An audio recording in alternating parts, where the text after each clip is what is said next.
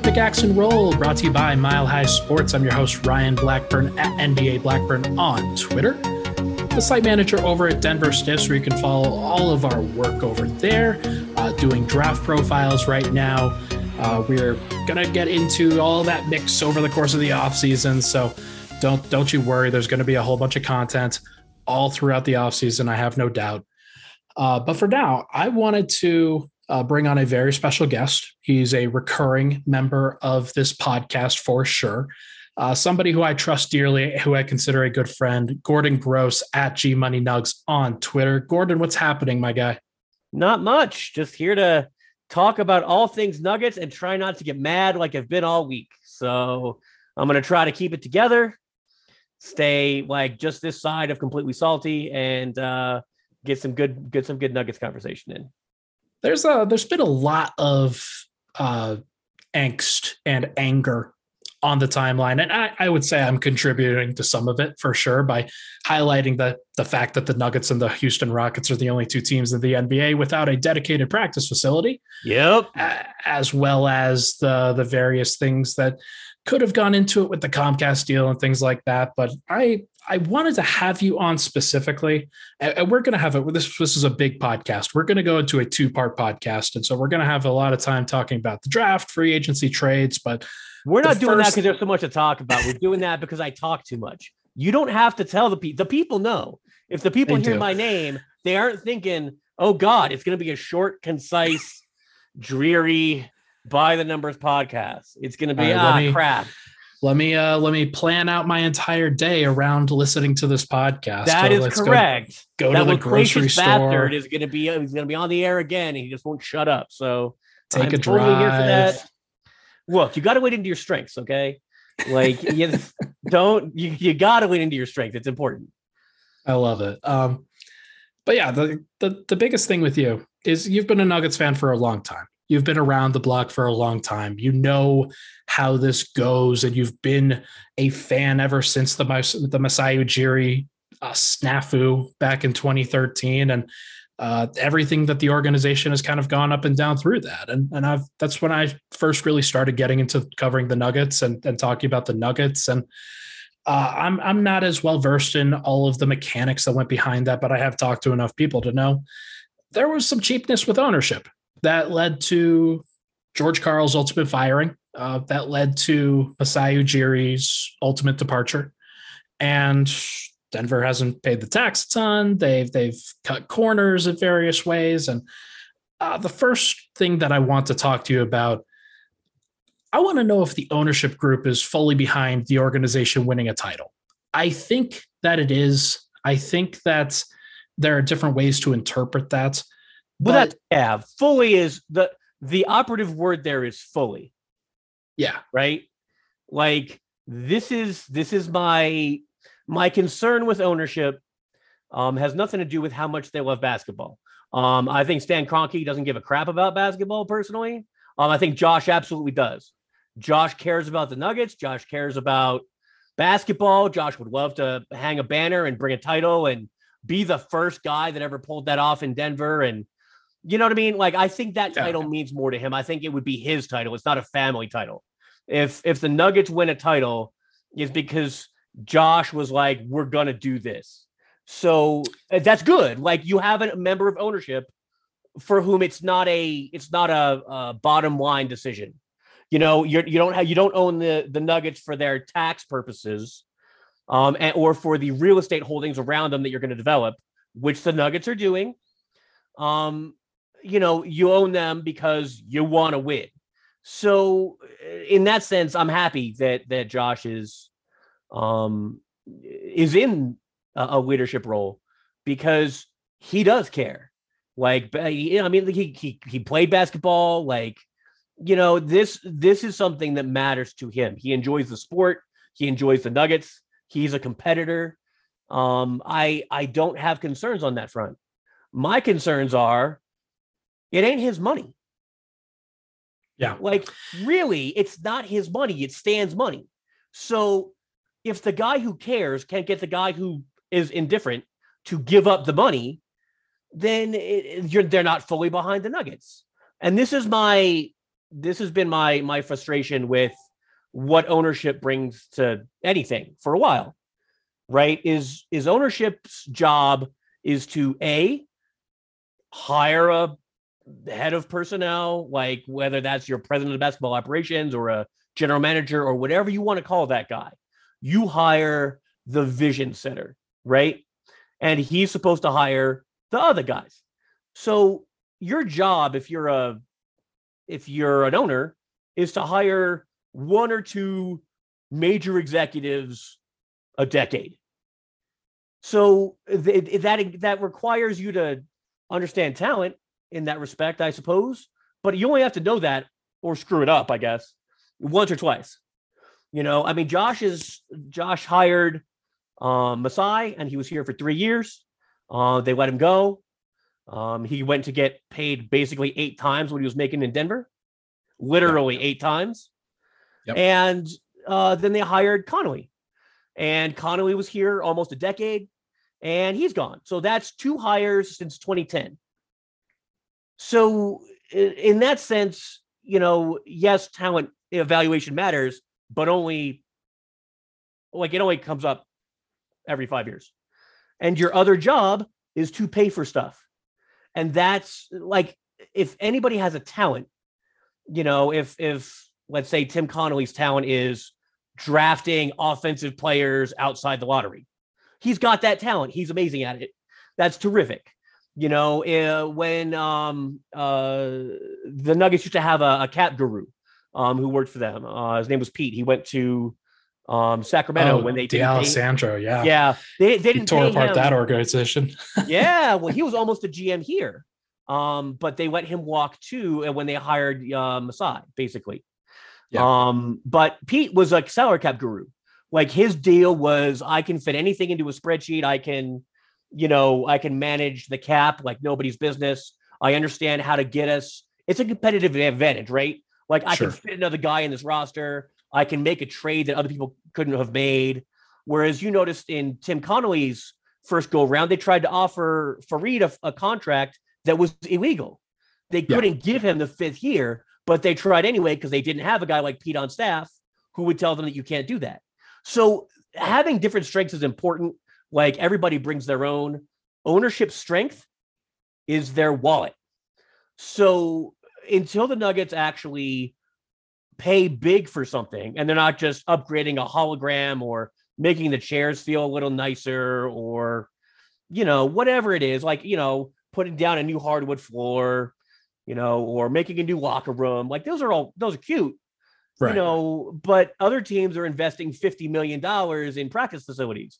Other teams are, Joe Lacob is going hundreds of millions of dollars, literally hundreds of millions of dollars the past few years into the luxury tax. That's not salary. That's extra tax to keep his team together. And his team, once again, looks like they're going to be competing for a title. So he pays, and he built that whole new stadium, and they did everything. Golden State's doing everything for that squad to make sure that they can put the best squad that they can on the floor. They paid $1 million assistant coaches. They pay everybody. And the Nuggets, you can't say it's an undeserved reputation. It's a very deserved reputation. They don't pay anybody. Like, Malone is not one of the top paid coaches in the league. Connelly was not one of the top paid executives in the league, which is how he got poached. The assistant coaches for the Nuggets are not highly paid. And I know that because they keep leaving. They wouldn't keep leaving for lateral jobs if they were making money. So they're not making money. This is it's an organizational philosophy. And I don't see that changing, because we've had no evidence that it would, because the latest evidence we got this week is that Tim Connelly got, an offer that he couldn't refuse, and the Nuggets had no intention of matching. So it still lines up that they're not going to open the wallet. So are they fully behind a championship? We haven't seen it yet. That's kind of where I'm going with this. Like, I've diagrammed out some questions that I could or could not ask you. Like, was the offer too big for the Nuggets to match? The answer is no. Like, no. Because you can go up to infinity in the number that you can actually offer. That is the number that you can go to. Infinity. There's no salary cap on executives. There's no tax on executives. There's there's nothing. The only reason not to pay him is that you want that cash to not go out of the organization. It's not like they hired a different guy for what they just offered Connelly. Like, no offense to Calvin Booth, he was already the GM. They didn't give him like the same offer that they gave Connelly not to leave in order to give Calvin Booth the job. They just promoted him and they saved the money. They didn't hire another person at that huge salary. They're not filling out a huge, like crazy, coaching staff with this extra money that we've seen, or that we, maybe they will, I guess, but we sure haven't seen it. So yeah, your money for those sorts of salaries, like you said, could be infinite, and the Nuggets definitely have a ceiling on it. It's a self-imposed ceiling.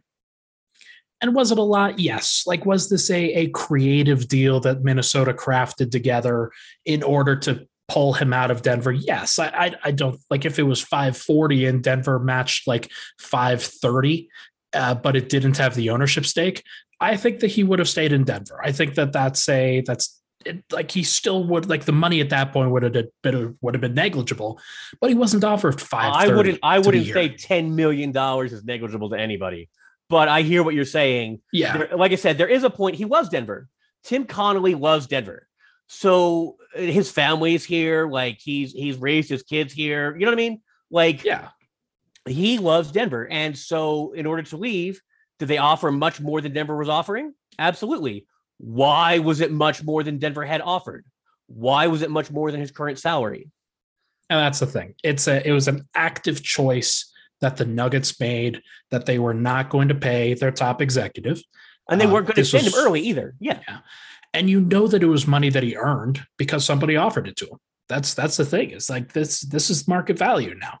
And you have an opportunity. You had a previous opportunity actually to extend him and not give him like an out at this point, but they decided not to do that. That's been their policy, and they let all these contracts expire without doing anything, and they got burned again for it. My thing is that this was an active choice. They chose not to pay. How many other active choices have they made to cut corners, to maximize, or like that they have made to save money, to not maximize the team's potential, their either their earning potential by being on TV and cultivating a fan base and whatnot, or the on-court potential with cutting some corners for salary purposes? You remember the deal where Kenneth Faried and Darrell Arthur were traded for a first-round pick, or including a first-round pick, with a first-round pick to dump some salary. The Golden State Warriors were not dumping salary. And if you were the Nuggets and you took some money back in that deal, rather than trying to duck the tax, then you might be in a position where you could have matched some salaries and actually come up with some creative ways to compete earlier in the process. They wouldn't have had to trade Gary Harris to the Orlando Magic. They would have still had a perimeter defender but they needed the matching salary. So this is the issue really for the Nuggets, is that everything for ownership has seemed to, year by year, come down to what the value is for us right now. And forward-thinking organizations look forward and say, you know what? It's more important that I, whatever it is, preserve unity, like increase satisfaction within our team, like, better prepare us for a title run, keep guys healthier, whatever it is, like not investing in practice facilities. And you've had one of the most injured teams in the league. Is that coincidence? I don't know. But I would tell you that, you training in something that embarrasses high school, kids to go into might not be the greatest way to keep professional athletes at the top of their game. Are you investing the best thing you can in the newest trainers and the best, training facilities and the most modern training techniques? No. So there's obviously a cap on, they feel like this is a reasonable expense. And the thing with reasonable is that you are in a field with people who are unreasonable. They are competitors. They will do whatever it takes to win, and this is that thing that college teams seem to understand really well. Like Michael Porter Jr.'s dad was hired as an assistant in Seattle. Okay. When that was someplace for Washington, when Washington was maybe going to be where MPJ was going to play. And then that head coach got fired. And then Michael Porter Sr. retired or resigned, I guess. And then MPJ went to Missouri, and Michael Porter's dad was on the staff. You know why? That was what was important to Mike. That was what was important to get him to sign there. And coincidentally, that's what happened. Like, these are the decisions that you make. That's a business decision. That's not a responsible decision. That's we want MPJ to play here. Now, he was injured at Missouri. It didn't work out for them, but they took that swing and they paid that price to do it. They put a salary on his dad and they hired him. You know, this is the same way where, Felipe for the squad is considered family for Jokic. He's one of the head trainers. And if he was to get a better offer from, like, say, Dallas, would the Nuggets match it to keep Jokic's friend around? Or would they let him go as a bottom line decision? We don't feel like trainers should be paid that much. Like, this is what keeps coming up in questions around the team now that they've put this was almost quashed. Like, yes, coaches kept leaving, but they were retaining the ones that they wanted to retain. You know, like, they were like, Malone hadn't left because they were cheap yet. They gave Malone extensions. He kept taking them. You know, Tim Connelly could have left for Baltimore to join the Washington Wizards, and he didn't do that. So you were thinking maybe the Nuggets are actually getting the hang of this. And then this summer, again, it cropped up that they haven't got the hang of this. So now you don't know if they're going to offer Jokic a max. Are they going to try to weasel out of the max offer because they don't want to pay that much? Like, what are reasonable expenses for a vanity team that's a tax write-off? Like, well, some people are all in. Some people are owners who want to compete. Mark Cuban has won exactly one title, but he's always been paying. Like, he's happy to field a bunch of money. He's into his team. He loves his team. You know, it's his baby. And I don't know that the Nuggets fans feel like their ownership feels the same way. Yeah, it's definitely a feeling thing. It's also, like, I've talked about ownership being a competitive advantage. That's where the elite organizations sort of separate themselves from the good organizations. And I think you can still call Denver a good organization, despite the fact that like they don't pay for things. Like, that's sort of the thing. And let me rephrase that. They'll pay for good talent on the court. Will they pay excessively for good talent on the court? No. But my question to you, are these extra things, like whether it's a practice facility with when 28 teams have them and only Houston and Denver doesn't, the G League team, which is a hybrid system where they're all the way out in Grand Rapids, Michigan, and up to date and like awesome training staff and strength and conditioning team and extra coaches and things like that. Are these extra things necessary to win a title? Because the Nuggets haven't won one in their history. They're not necessary. You could absolutely win one without it. In the same way that, you know, you can get college teams that get lucky one year, you know, like that absolutely happens, but you're not maximizing your chances. So my thing with the Nuggets is that by not hiring the absolute best assistants you could possibly pay for, the best guys money can buy, the Nuggets can't say they do that because those guys take more money and they work for other organizations, and you would have to buy them away from those organizations. And the Nuggets haven't bought anybody away from any organization like ever. Yeah, it would be one thing if they if hypothetically they bought away Ron Adams from Golden State. Like, right. I know that they couldn't do that, but they've never tried. Right. Like you've never taken a guy who's the next young defensive, you know, Wizard head coach or old Wizard head coach, you know, like the young or old genius who all they do is they're defensive legends. And you say, cool, here's $2 million a year to come be an assistant coach on my team. They've never done that. They're not going to do that. they have proven that they're not going to do that. The last guy that they paid was George Karl. He was making what, like $8 million a year or some crazy number. And they didn't feel like they got return on that investment because they didn't get out of the first round enough. And George is George. I mean, I love George, but I think George would agree that he's not the easiest person to work with. Seriously, I mean, and he's a competitor. Like a lot of competitors aren't the easiest people to work with. That's part of being a competitor and that's honestly why sometimes you do have to change things up. Is that the guy you have becomes abrasive and you just need a new voice. You don't have to have a better voice necessarily. It can be an equally talented coach or front office person or whatever, but you need a new one. But I don't get the sense at all that that's where Tim Connelly was at. If anybody's anti-abrasive, it's the TC. Last image that we have of Tim Connelly is him kissing Nikola Jokic on the cheek. Yeah. That's kind of where this organization is at. They're a family. They're close knit. They're together, and right. Or but at the least question is who sets that tone? Yeah. Right. Like the question is, was that a tone set by the front office or by ownership? Like we're about to find out, but I find it really hard to believe that the family vibe plays when you won't pay family actual money. Family's one thing, but money's something else. Like the concern that all Nuggets fans, have been voicing, most Nuggets fans over the last week have been voicing is that basically the Cronkies value, cash green over Nuggets blue. That's really the concern that fans have. And it's been reawakened by what happened this week. And we don't have any answers for that. Can the Nuggets win a title without the Cronkies putting every dollar that other teams put into their teams? Absolutely, they can.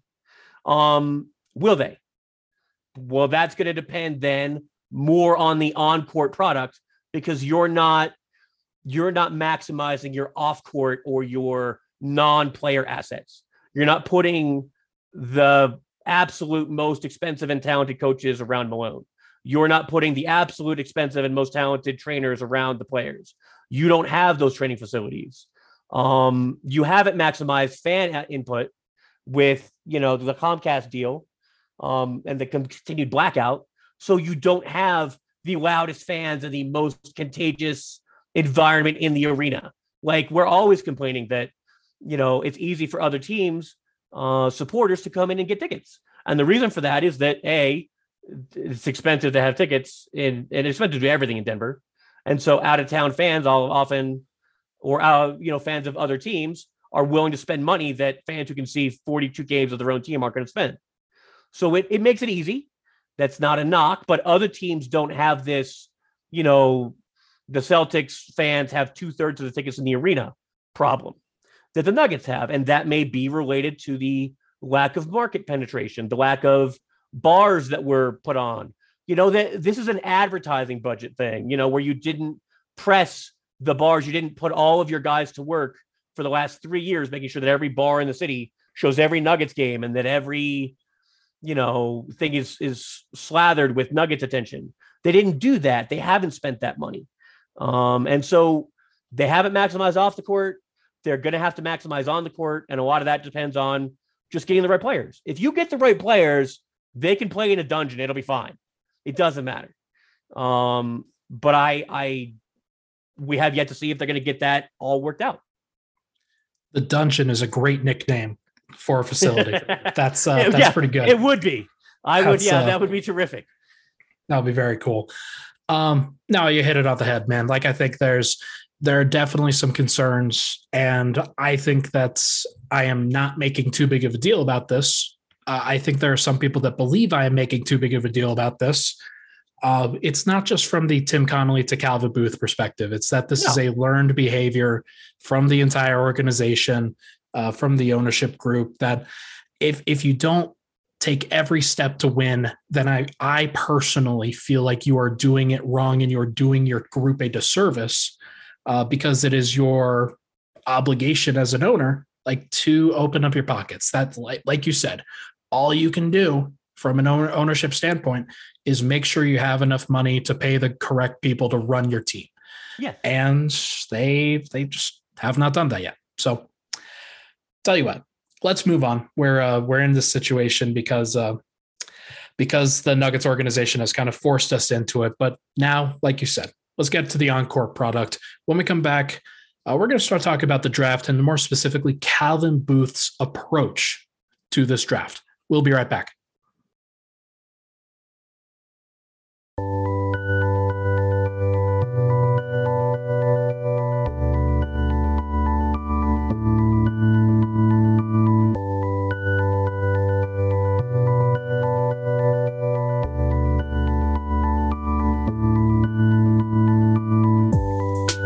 We're back. Pickaxe and Roll, Ryan Blackburn here. Thank you so much for tuning in, everybody. Appreciate all the love and support as always. If you could, it'd be awesome if you could rate, review, and subscribe to the podcast. 5 stars, Apple Podcast, Spotify, Google, wherever you get your podcast. That would be fantastic.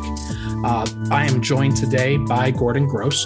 Very excited to have him on. We just bantered a little bit, and I'll let Gordon run with it a little bit. I think that's definitely he's got some thoughts on the organization and on ownership. And I was trying not to write the article. Okay. So at least I got to come on the pod and I didn't have to write a second article about my frustrations with the purse strings in a week. So that's good. I appreciate you saving me the hassle. I got that off my chest, and now we can talk about what I actually love to talk about, which is the Nuggets, because they still have every chance to be a favorite team coming out in the West this year. Literally this coming year, which was my focus a week ago before all this nonsense happened, that the Nuggets squad can absolutely contend if healthy, with a couple minor alterations, but their core is set up to be really, really good. So yeah, let's talk about the Nuggets. Oh, by the way, everyone, I want you guys to know, Ryan, before he gets on the podcast, Ryan talks like this. This is Ryan. Ryan's like, hey, buddy, what's up? And then Ryan gets on the podcast and he's like, everybody, this is Ryan. What's going on? What's up, everyone? So Ryan's podcast voice is hilarious and I adore it. But I want you all to know that's not his real voice. That's not actually how Ryan talks. You're opening up the secrets in the vault, man. I do my best to like sometimes you just got to get up for it. You got to make sure that everybody's engaged and make sure that they're all listening to everything. This is so you can write these things at 3 a.m. is what it is. This is so that you can podcast Absolutely. And keep yourself awake. This has nothing to do with that. Listening to me like I just had a cup of coffee. It's great. Let's talk about the draft. Let's talk about Calvin Booth. I think like we talked about, the main differences between Calvin Booth and Tim Connelly, we talked about this a little bit before. We're not sure where they're going to mostly differ from a roster perspective, from a talent identification standpoint, what traits they're going to be looking for. I'm very curious to pick Calvin's brain on this, what traits he values in draft picks, because that seems like it could potentially shape Denver's championship vision. And they've already got they've got offensive skill players. They've got Nikola Jokic. You want high IQ players around him and whatnot. But you hit it on the head before. They've got the core. They've got the group that they believe in. It's just about filling in the pieces around it. And I think word on the street is that Calvin Booth, very good at identifying role players, very good. And especially in the draft, identifying draft talent. He was a 10-year vet, a supporting player. It makes sense. He's been in the front offices before Denver and now as the lead decision maker here. I'm very curious, but also confident that he can do the same. Well, and Tim Connelly knew Calvin Booth when he was a player. They talked about players and drafts and scouting and whatever when Calvin was still playing. So this is one of those things. This is not like Calvin just wandered in off the street a couple years ago and tried to figure out what to do. This has been a lifelong pursuit for him in his basketball career to transition to this kind of role. So he's been prepping forever for this. I would not expect him to be unprepared. My concerns with the draft, not concerns, I'm curious. The way the Nuggets have drafted under Tim Connelly has valued upside over literally everything. So that means that age is a huge marker. There's a reason that the Nuggets don't draft a lot of 23-year-olds. If you look at the older players they drafted, they definitely hit on Monte Morris, but he wasn't a first-round pick. They drafted him in the 50s. And Now, I wanted him in the first round if they were going to like draft at 24. So getting him in the second round was amazing. But I'm just saying the Nuggets on their draft board, there's a reason that 19-year-old Zeke Naji and 19-year-old RJ Hampton and 19-year-old Jamal Murray, 19-year-old Nikola Jokic, 19, like that's who they draft. 19-year-old, Brent Gomez. 20. Yeah, 90 Bull. Because it was an upside pick, right? Like you make that pick because you're like, he's got crazy abilities. He's a baby and he was injured. So we don't know what his stock could be, but the upside on it is basically unlimited. When Gary Harris is basically the only vet that you've drafted in the first round, I guess I guess Tyler Lydon might count as a vet, but again, that was bad. I'm not even sure if Tyler Lydon counts. I think that no. Tim and the entire front office was so frazzled that night after the things fell through. I think they just threw a like dart at the board and were like, put it up there. We're going to go out and have a drink. Like do not care.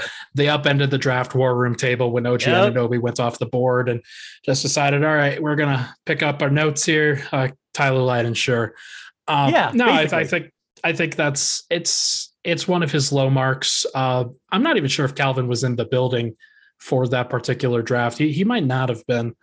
But like we talked about, I think Denver's talented enough. I think the foundation is stable enough that they shouldn't necessarily be looking for the best talent. They should be identifying the best fit, the guys that maximize what they currently do. And you could still go with guys with upside. Like a player at the position that you're looking for doesn't necessarily have to be young and incapable in order to be like a good long-term pick for you. Right. Like you could still draft and develop a supporting starter and feel pretty good about that, because if you get a starter at 21st overall, you've done your job. So if you get a rotation player at 21 overall, you did your job.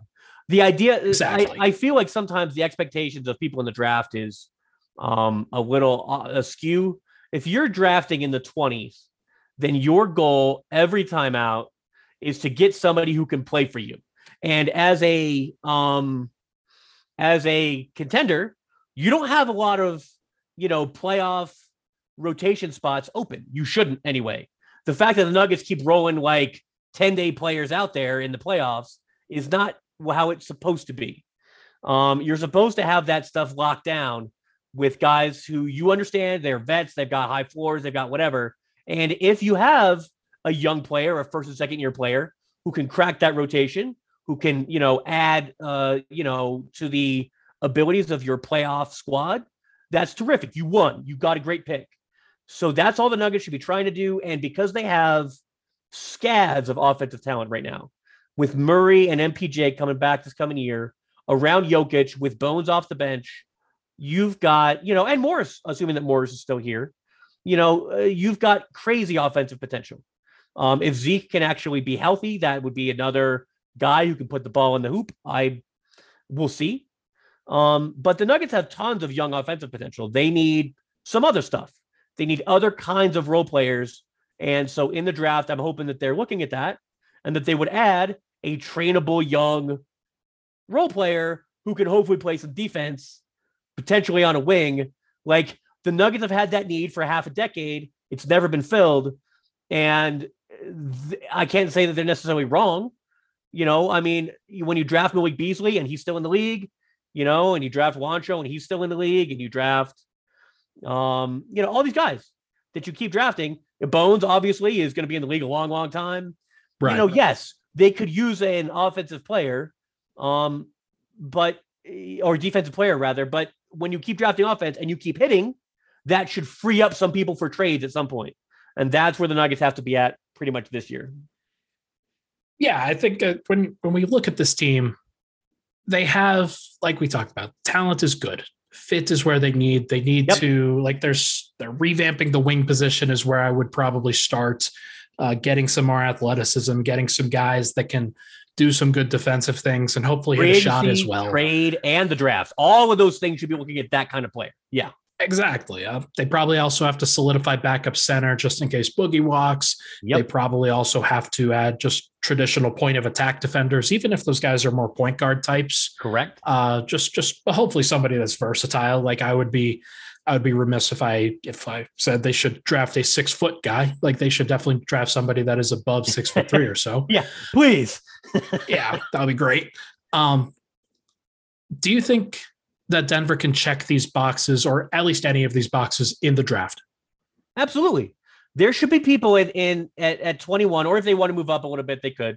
Assuming they keep the pick, they may trade it. Like, we don't know that. But if they decided to draft where they're currently at, then yeah, there are guys there who are, rangy guard, wing types, who have defensive capabilities, upside on offense. Like, you can absolutely draft somebody who can contribute in that role for you. That was true last year in the draft, and they went with Bones, and Bones made the freaking all rookie team. So, yeah, they could do that again. But there were guys there in the 20s last year. There are going to be guys there in the 20s this year. That is the kind of role you can get in the 20s. You can't really get a starting point guard in the 20s. That's not going to happen. Not directly out of college. But there are things you can get, and one of them is an off-ball, 10 to 15 minutes a game, long, rangy wing guy who's a stopper. Absolutely. Exactly. And there are a lot of those types of players in this draft. I feel like there aren't as many smaller guards, actually, and there aren't as many bigger centers. Right. It's mostly the wings and the forwards, I think, that people are looking at. And I want to make this clear to people. I've heard a lot of people recommend Nikola Jovic. That is not a good pick for Denver in this case. That would be an upside pick on offense who doesn't play defense, who is not capable of doing the things you need to do in the next 2 years for the Nuggets to win a title. If you're looking to add a role player who in the next 2 years could get a playoff rotation spot with you as a defender, he ain't that guy. And he's also 6'10". He's also just a power forward defender. And there are a lot of guys in this draft like David Roddy and Jovic and players of that nature that are just bigger than what Denver should be looking for, not as athletic as Denver should be looking for. Right. Denver's got to bone up on guys that just give them some oomph, give them some extra muscle and some extra speed and agility and quickness and length and athleticism and whatnot. And that'll make everything. If you've seen the Celtics and you've watched what they're doing, the Nuggets need one of those kind of guys. The Nuggets have zero of those kind of guys right now. I think Aaron Gordon is pretty close to that. That's true. But the problem with Aaron Gordon is he's been having to play down because he's actually great as a big 3/4 kind of defender, but having to have him guard ones is not his strong suit, and you shouldn't make him do that all the time. But the Nuggets have literally no one else. So plus they had to have him spot up from 3 because the other option was having Jeff Green spot up from 3. Neither of those options were fantastic. So get yourself some wings, get yourself some roster versatility, find a guy that can help make your roster more versatile. Because if that's like we talked about, that's the position that's been neglected for so long. I give Tim Connelly a little bit of a pass for this because he did draft RJ Hampton with the reasonable thought that he would be on this roster. He did add BJ Dozier with the reasonable thought that he would be on this roster. He drafted Jared Vanderbilt. He then traded him because he had to trade him because that's what they wanted. But you drafted the guy who would be perfect for you, as the crazy rebounding, hustle, defensive, ridiculous player that he is. It's not like he hasn't drafted them or tried to get people like that. It just hasn't worked out. He drafted Gary Harris, and if Gary Harris hadn't been busted up all the time, that again would have been your point of attack defender that you needed forever. So, and he did a good job with that with Denver for a while, and obviously that ran its course, and that's why you need to restock the cupboard. That's just kind of how this goes. So, Denver's got to do this. The GM, Yeah, so like I've got some developing favorites in this draft Sure. from that position where you get in that 6'6" to 6'8" range, guys that can switch up and down the lineup a little bit. Marjan Beauchamp is the first guy that I listed. He A played lot for of the people G. were on him. Yeah. Yeah, I played for the G League Ignite last year. 6'7" or so, just a very big body with very long arms and profiles as a guy that can play some defense. Yep. And he's old enough that he could reasonably ready to do that pretty soon. And that's kind of where I would hope Denver kind of lives with some of these picks. See a guy that you've thought of? Yeah. Marjan is one of those guys that absolutely is on my radar. His wingspan something like 6'11" or 7 feet. He's a strong kid. He's like you said, about 6'6". And I don't think his shot is broken, so I'm not worried about that. In my opinion, his shot is basically what Will Barton's shot was at 20. So that's fine. I'm not worried about that. Like if you put the work in and you get your opportunities, that's fine. But whoever that guy is for the Nuggets isn't getting up a lot of shots. Like the Nuggets have their shots pretty much spoken for at this point.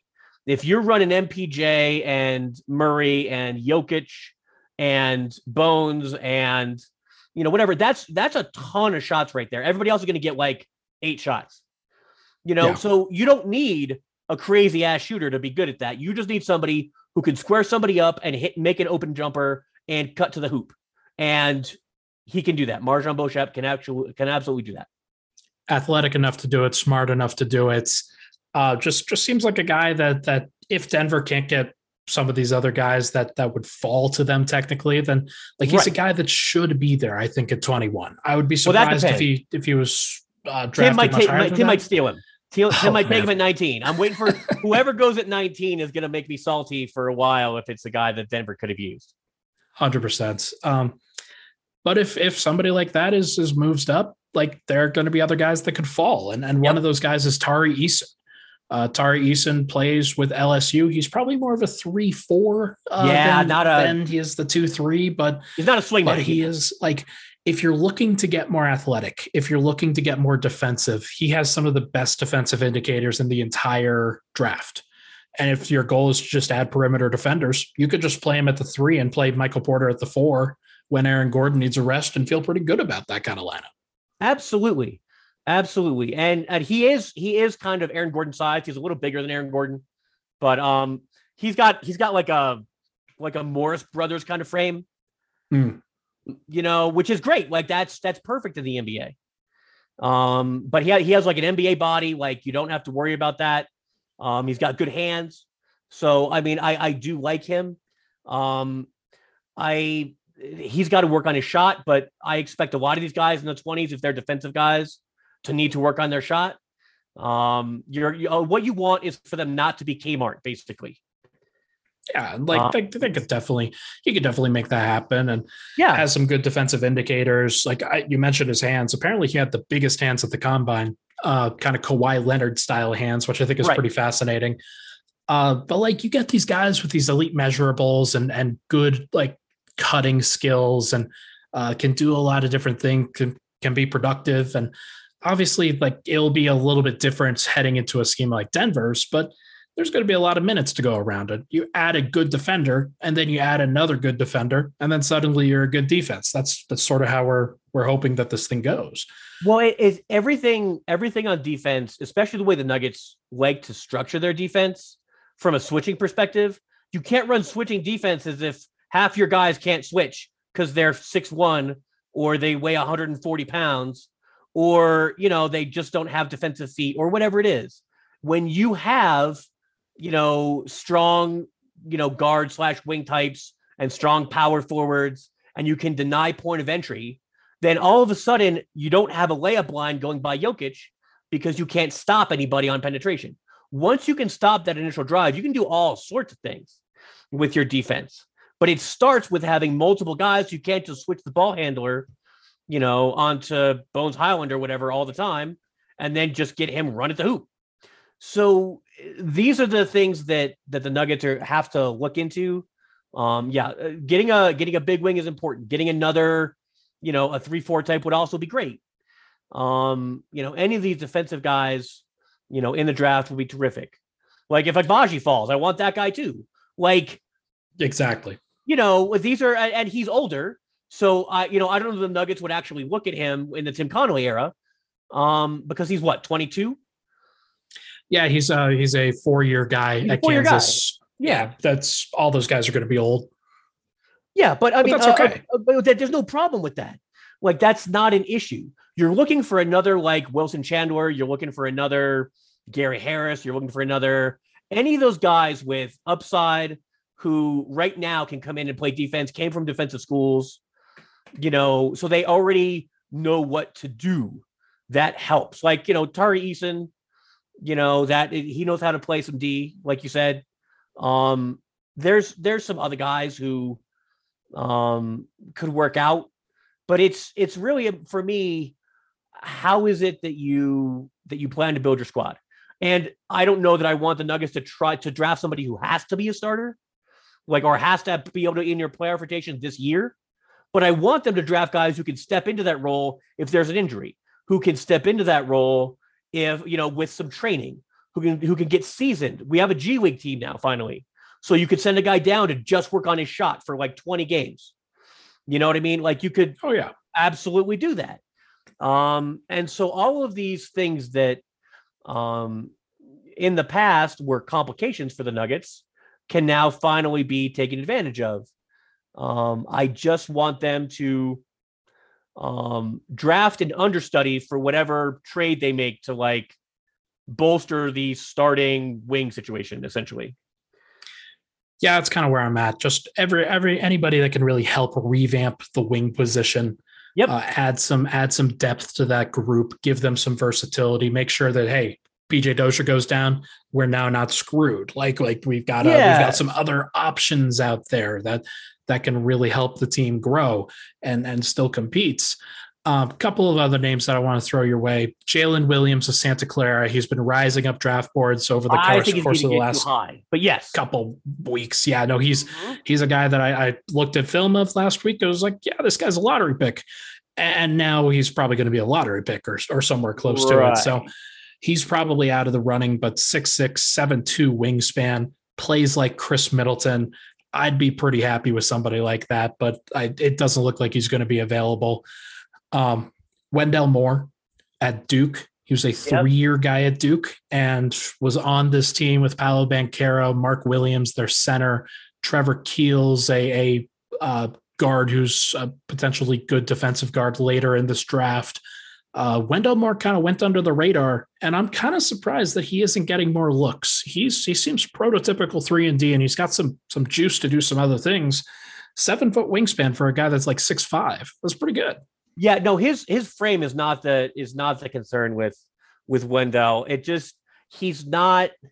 I worry about him getting blown by. That's my only concern with Wendell Moore. He loves to rebound, which me, I am of the philosophy that rebounding is defense. Like we talk about Michael Porter Jr.'s defense, but if he's going to grab like 6 defensive rebounds or something, that matters. That's 6 less chances they have for second chance points. That's still defense. And so Moore he likes to defend. I just wonder, he's not a confident open shooter, and he's a little slow footed. But again, I think that those are things that you can work on, right? Like that's something you can train somebody for that. Like there are literal places that you pay to train people to do these things. So, and the Nuggets should have some guys on staff that are able to, train people. They should be better than the college program he came from, even if it is a blue chip college program. So for me, Wendell Moore is another guy that I assume that they are looking at. If they wanted to trade back for him, I would see that a little more than if they draft him at 21. But absolutely. This is, it's like Ayo Dosunmu. Like, last year Dosunmu went in the second round. That's a good comp. Like he's a little bit older, has some utility, still pretty skilled and versatile, but sort of falls because it doesn't look like a high ceiling play. Like that's a guy that Denver could have used. And obviously they got bones and you feel pretty good about that, but this is the price you pay for just drafting offensive guys. That's right. Now you have to find a guy like that. You have to find a guy like that. And if that guy winds up being Wendell Moore and you're drafting him 5 positions too early, but he's the guy you need, and the other guys are like, Jovic from Serbia, then you take the guy who fits your team right now. And I understand that people want upside over everything and that you never, ever pass on upside. But the reason that you pass on upside sometimes, and the Nuggets have found this out, is that sometimes the low upside guys aren't ready to go before you need to pay them or trade them. Like they had to make that decision on MPJ real quick, whether he's getting an extension. They had to make the decision on Malik Beasley real quick, and so are those guys able to play? Absolutely they are. But you have to decide that fast, especially if they have a lot to learn before they can be NBA ready starters. And so sometimes the Nuggets window is the next 4 years. Like you're looking at right now with Nikola, assuming he signs an extension, you want his before he turns 30 years to get you at least into the NBA finals. So you can't wait 4 years for a guy to develop and become good. You can't wait that long. You've got to draft guys and trade for guys and sign free agents who are ready to go right now. Like you said at the beginning of the segment, they have the possibility of just trading the pick outright for an upgrade. Right. We'll see how aggressive Calvin Booth is in regard to that. I don't think that he's going to trade this pick. I actually think that it's a financial thing that they're going to want to keep the pick in order to have that lower salary for the next 4 years. Absolutely. But that means that you got to get a guy that you think can play, and it means you got to get a guy that you think can fit. And that the wing position is where I think that's going to live. So we will see. But for now, that is going to do it for this part of our part for this podcast. We are going to head into part 2 on the other side, which should be out tomorrow. But if you're listening to this now, make sure to tune in to tomorrow's episode where we talk about the free agency approach and we talk about the trade approach for Calvin Booth's potential big moves that he's going to be making in July this year. Thank you so much, everybody, for tuning into this podcast. We'll talk to you guys tomorrow.